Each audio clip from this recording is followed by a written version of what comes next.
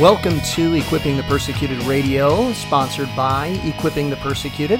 I'm your host, Pastor Sam, and in today's episode, we have an exciting conversation planned with the founder and president of Equipping the Persecuted, none other than Judd Saul. And Judd, how are you doing today? I know you're an award-winning director, you're a missionary, a political activist. I mean, what do you do in your free time? How are you doing? I'm doing pretty good. I actually got about 10 minutes of rest the other day. It was great. Wow, a whole 10 minutes? No. I mean, really, you do a lot, though, because I think about you just got done directing a film, Enemies Within the Church, and you're a political activist. You've got other things going on, but probably your main thing right now is equipping the persecuted. Yes. A lot of people ask, some people know me as different things. It's like they know me as Judd, the film director, the guy that directed, Enemies Within the Church, the film Enemies Within, and various video projects. But what a lot of people in that area don't know about me is that I've been going to Nigeria over the last 12 years. For 12 years, you've been going to Nigeria? Yes, I've been doing missions in Nigeria for over 12 years. And just because I have things going on in the United States and film projects that we have to do, that has never stopped my call and my mission in Nigeria. Yeah. Now, so you've been doing this for 12 years, but Equipping the Persecuted isn't 12 years old. So what is the history of Equipping the Persecuted? So I was working with another missions organization when I first went to Nigeria in 2009. And I just had a heart for the Nigerian people, had a heart for supporting the Christians out there. And over the years, as a lot of people know or don't know, is that persecution against Christians has been on the rise over the last decade because Islam has been coming in and encroaching from the north on the Christians in the south, and they gained more and more territory. And when I mean persecution, they're killing Christians and eliminating villages. And as my work with the other ministry, I was doing things with them, and I kept on seeing this need for persecuted Christians that I saw a lot of other ministries ignoring. Yeah, so that's a really interesting thing. Let's back up, though, just a little bit. You were talking a little bit about the dynamic of Nigeria. Now, Nigeria, you mentioned that there's Muslims in the north and Christians in the south. Correct, and there used to be a lot more Christians in the north, but they have either been taken over, killed, or being pushed further to the south. Or in a lot of instances, what most people don't know is that when Muslims take over a territory and they gain a majority of the population, the Christians are pretty much subservient to the Muslims. Now, is that because they institute their type of laws, or what is the reason for that? So in Nigeria, they have their own, the Muslims have their own Sharia law. They have their own Sharia courts that work in conjunction with the Nigerian government. So it's almost like there's kind of two sets of systems in play, but the Muslims have incorporated Sharia law. So they have their own courts and their own system in the way they do things, plus the Nigerian government. Yeah, and I know in Nigeria it's a little bit of a different culture than in the United States. Things are maybe, I mean, not that the United States isn't corrupt in its government system, but it's a little bit more blatantly corrupt in Nigeria. And so does that kind of play into how the Muslims go in to take that over once they get popularity there or a populace in an area? So once they gain a certain population, then they know they have the political maneuvering, and then they can do whatever they want. So how Islam operates is just, let's say it's a small Muslim community, and then there's a majority culture that's not Muslim. They'll go in and do business, get along. Hey, we're moving here. Everything's fine and dandy. But once they get to a certain population point, then it becomes violent. Then they become violent, and they take over politically, and that not just take over politically, they dominate everything. And so in that dominance and in that violence that comes out, what are some of the things that they've done that made you say, hey, we need this kind of a ministry of equipping the persecuted? Well, essentially, when you have Muslim law, Sharia law, Muslim courts, and Muslim dominance, then you have what you consider the more radical types that believe it's okay to go and kill other people and take their land and territory by force. And that is what they are now doing. So they're now conquering territory through terrorism. So they're okay. So does this mean that that they're not just staying to the north, but they're starting to move down as much as they can and conquer and take whatever they can? They're moving down south. So Sam, imagine it this way. Okay, let's say you have a big city. You know, we're both from Iowa, and we're So it's hard to imagine a big city. It's hard to imagine a big city, but imagine like an Omaha, right? Mm-hmm. Okay, they will never come in and attack a place like Omaha. Okay, from that end. But what they will do is they'll go pick off the smaller towns surrounding an Omaha. Okay. They'll go in and they'll try to gain strength by attacking a place like Council Bluffs. Mm-hmm. But they won't go into the big city because they know they can't get in and get enough penetration. But they will attack the small towns of 1,000, 2,000, 3,000 people and start doing more terrorist activities in some of the larger areas. But they will never go into the center until they have enough population and force then to take over the whole city. So what our ministry is doing right now is we are helping really with immediately these villages that are attacked inside of the outskirts of some of these towns, like for instance, like Kaduna City, or the towns that are outside of Jos, Nigeria, where you have villagers of 1,000, 2,000 people. When all of a sudden they come in, they wipe everything out, wipe out their village, kill a bunch of people, and they're no longer allowed to come back to their towns or land. So then they're left to these what they call internal displacement camps, where they have nothing. It's like they left with the clothes on their backs, and that's all they have. They can't even go back and get their belongings, otherwise they'll get killed by the terrorists. All right, so equipping the persecuted, if I'm getting this straight here, there's this persecution in Nigeria, and of course Nigeria is one of the most persecuted countries in the United States, in the world, excuse me.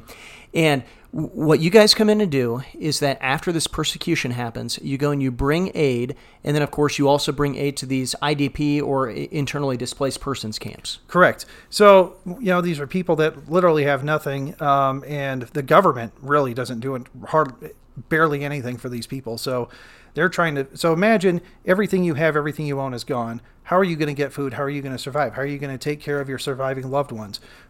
What are you going to do for an income and a living? And so we go in, we try to help these guys out within 48 hours after an attack with medical, with food aid. In certain instances, we find survivors from attacks that were too afraid to come out of the bush, that have bullet wounds, that have wounds from the attacks that haven't been treated, and we find them, we bring them into hospitals and try to get them help. Since we started equipping the persecuted about 2.5 years ago, it's just as we see further needs, our ministry grows.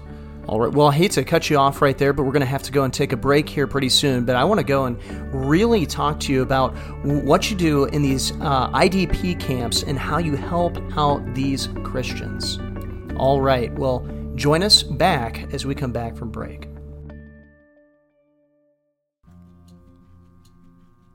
God's Word tells us that righteousness exalts a nation, but sin is a reproach to any people. Truly, sin is a mark of America today. Every second, 28,000 people are watching pornography. Since 1973, over 65 million babies have been slaughtered on the altar of convenience through abortion, and 70% of millennials are likely to vote for a socialist. Sin truly abounds and is a reproach to our nation. But how do we get back on track and be exalted by God once again? Hi, I'm Pastor Sam Jones, and I've written a new book that traces the steps of America's fall and gives us a road to redemption. It's called 5 Steps to Kill a Nation and How to Stop the Bleeding. You can get a copy of the book at theshininglightministries.com.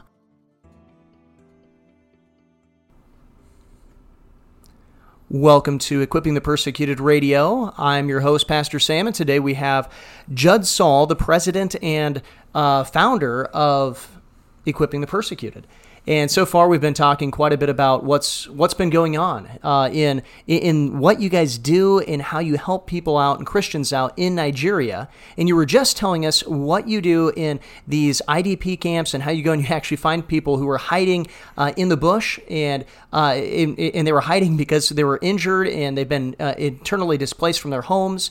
And so you're bringing them aid. What does that aid look like? Okay, so the needs are primarily food, clothing, blankets, and assistance with shelter and medicine. So we have a local team that we've put together over the last couple of years. We got some doctors, local doctors we work with. They say here's an attack, and I say, okay, evaluate the situation. What do you guys need? And they tell me, we need medicine, we need this much food, we need this much rice, we need this and this and this. And I say, if we have the resources, we put the thing together and say, here it is. All right, here it is, guys. Go buy the supplies, go make the delivery. We also have to look into security situation, what it's going to cost our team to have security move with them so they can get into some of these places safely.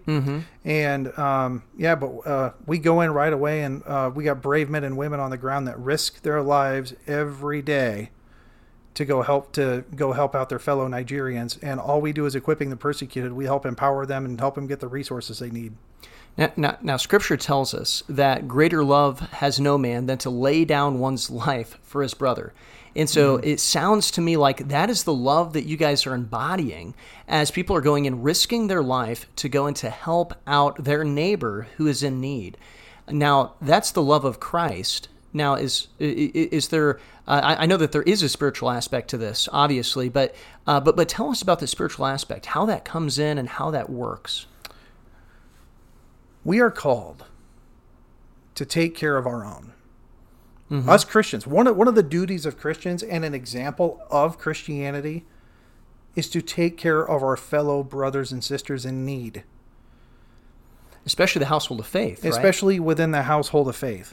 Not just the poor and widows and orphans outside Christianity, but first and foremost, what kind of example do we set as Christians if we don't take care of our own that are in the most need? They're not a good example at all. In fact, that would really hurt the testimony. It hurts the testimony. So here's what happens. So we have people that, like anywhere else, they might be nominal Christians or maybe call themselves Christians that aren't really Christian, and they've suffered attacks. They've suffered these things. But let me tell you what happens when we come in with aid. When they think the world's forgotten about them and no one cares, and we come in with aid and we present the gospel of Jesus Christ to them. It is amazing how many people are renewed in their faith, but they also come to know Christ. We've seen many come to know Christ through this effort. And not only that, surrounding communities, people on the outskirts, even Muslims, have seen what we have done and come to know Christ because they saw the care and the love that we showed for our fellow brothers and sisters in this situation. Wow, praise the Lord. And that sounds a lot like the book of Acts, where literally churches are taking care of one another. In fact, I think of when the office of deacon was first established in Acts chapter 6, and it was that the widows and orphans within their own community were being taken care of. Then the word of God abounded, and it spread, and many came to Christ. And so these two things are really connected. Judd, where can people find more out about this ministry? We got more we want to talk about, but I want to make sure we tell people where to go. Okay, so we have a website, www.equippingthepersecuted.org, www.equippingthepersecuted.org. And then we also have a Facebook group that we encourage people to join. It's facebook.com/group/equippingthepersecuted. And we have to monitor who we let in the group, who we don't let in the group, because we've had Nigerians that don't like what we're doing monitor our activities.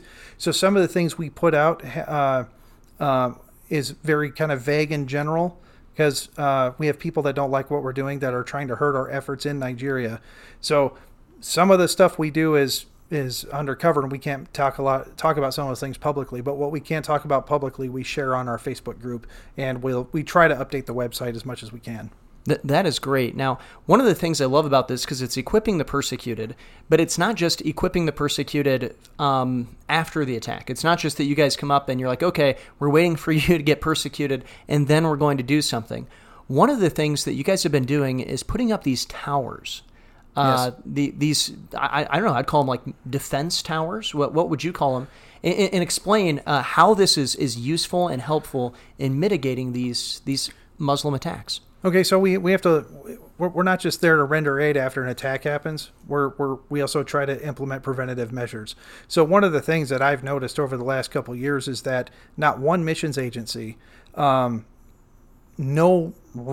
other entity has gone to.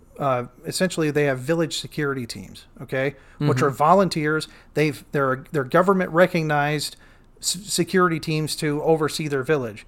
But they have no equipment, they have no training. None. They don't have any security awareness skills. So we've been working on giving them security awareness training, but also helping them respond when an emergency happens. How do you handle trauma? How do you handle a victim? How do you handle things? What are some tactics you can use to save the most lives if an attack comes to your village? And we've seen that already proved to be very useful. And one of the common sense things we came up with was village alarm system. Okay, and these are these towers that I've seen. So we put up these towers in a big alarm system, and it's activated either by remote or push button. And if an attack happens or there's some trouble coming along the way, it's like we have in our town. We have tornado alarms or weather alarm systems. Well, towns and villages in Nigeria don't have these. Right. They don't have basic village alarm systems for any scenario. So we've been putting them in some of these hard hit areas, and so they can hear them up to a couple miles away, and they're able to run. They're able to evacuate. Yeah, and so this actually ends up going and mitigating a lot of the damage and probably actually literally saving lives. And we have already saved lives because of it, and also because of that alarm, it was able to rally people to put up a stand against some attacks, and they have thwarted off some attacks just by simply having a village alarm system. Wow, praise the Lord. I mean, it's a simple thing, like you said. Now, I wouldn't have thought of it, but it's a simple thing. It's common sense. It's really common sense, but coming at it, from a very practical point of view, how can we empower these people? How can we help them, not just address a bad situation, but how can we prevent some of these situations from happening? And it's not rocket science; it's common sense. But I haven't seen any other missions organization in Nigeria doing this kind of thing. And I started asking around. Said, hey, is anybody teaching you guys basic security skills, security awareness? And overwhelming no. And so since we brought this in, man, these men and women are in tears that someone cares enough to show them these things. Yeah, and when you're talking about basic security measures, you're talking about things like having communication, having long-distance walkie-talkies. Yeah, we provide long-range two-way radios for different security teams to communicate with. We've assisted in helping them make locally sourced bulletproof vests for the security teams. Now, we don't get into the weapons side of things. We can't get into that. That's just one area we can't touch. Mm-hmm. But we can help them with other things. And we help them with as much we can help them with legally, and to help them go as far as they can go. Right. Now, and I mean, just to put it in perspective too, because I was reading a couple stories, I think, from your newsletter and things like that you get, which, by the way, I assume you can sign up for that newsletter at equippingthepersecuted.org. Once again, it's equippingthepersecuted.org. Make sure you go there and sign up for the newsletter. But I mean, this is real danger that I noticed, because there are stories coming back with your vehicles having bullet holes in them. Yeah. I mean, this isn't just, some fake danger or something like that, but it's real danger. People are really putting their lives on the line in order, a lot of times, to go in to rescue people. Right. In fact, when we come back, I want, if it's okay with you, I'd love to hear the story and have the audience hear the story of the lady who was rescued. Her family, her children, and her husband were running out, and she was a pastor's wife, mm-hmm. and she was essentially left for dead. And I would love for you to tell that story. Okay. But before we do that, we're going to go on break. And so remember, while you're on break here, go and check out equippingthepersecuted.org. Equippingthepersecuted.org. Now, not if you're driving, wait until you park after that. But if you're at a red light or as soon as you get home, go to equippingthepersecuted.org, because this is a ministry you're going to want to follow, because it is a true boots on the ground ministry that's doing things for Jesus Christ, changing the lives of people, and literally saving physical lives as they bring the gospel of Jesus Christ. It's an incredible ministry. We'll be right back after a quick break.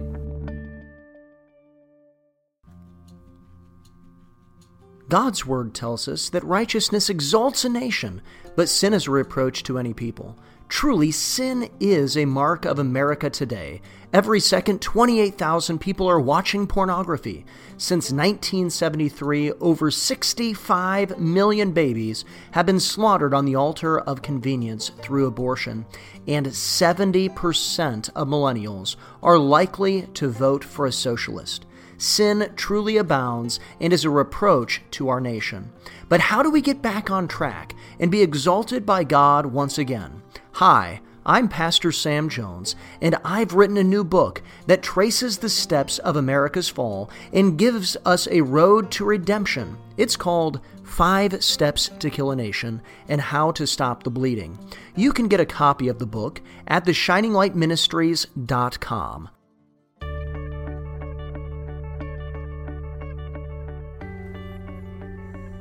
All right, welcome to Equipping the Persecuted Radio. I'm your host, Pastor Sam, and today we have Judd Saul, the president and founder of Equipping the Persecuted. And once again, you can go to his website at equippingthepersecuted.org. And Judd, I wanted you to tell us the story about this pastor's wife who your team rescued and from a really dangerous situation. So, a pastor friend of ours was the product of an attempted kidnapping, and they had a little trouble trying to break through their gate, and they were woken up and kind of realized the situation, and the pastor and his wife and kids went through another area on the top of their roof to try to jump over a big fence and embankment with barbed wire. Okay. And the pastor and the kids made it out to run away. She got caught on the barbed wire, fell and broke her leg in the process. They shot up the place, ransacked the house, and then they came around. They found her, but for some miracle, they weren't able to get her onto the bikes because she had broken her leg. She was immobile. And they tried grabbing her and kidnapping her, and they found it to be too difficult, and they went away. And one of the few times you could say that it's providential that somebody broke their leg. Yeah, providential that she broke her leg. And so our team went to the area, found her laying on the ground, rescued her, got her into the hospital. We paid for the surgery to help fix her leg, but because he was a big target, and the family is a big target, we got the funds together to relocate them into a safer spot and a safer area.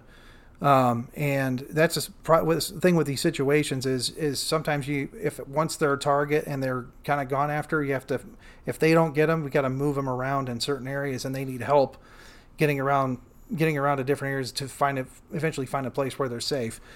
Now, why was he a target? He was a pastor. He was a prominent pastor that was speaking out against their activities. And they didn't like it. So pastors are targets in Nigeria. If you're a pastor, especially in the Middle Belt or anywhere north, you have a big target on your back, and they love killing pastors. Wait. Now, by killing pastors, you're being literal here, right? I'm being very literal. Very, very literal. They like to kill pastors. And it's a big prize to them if they end up killing a pastor.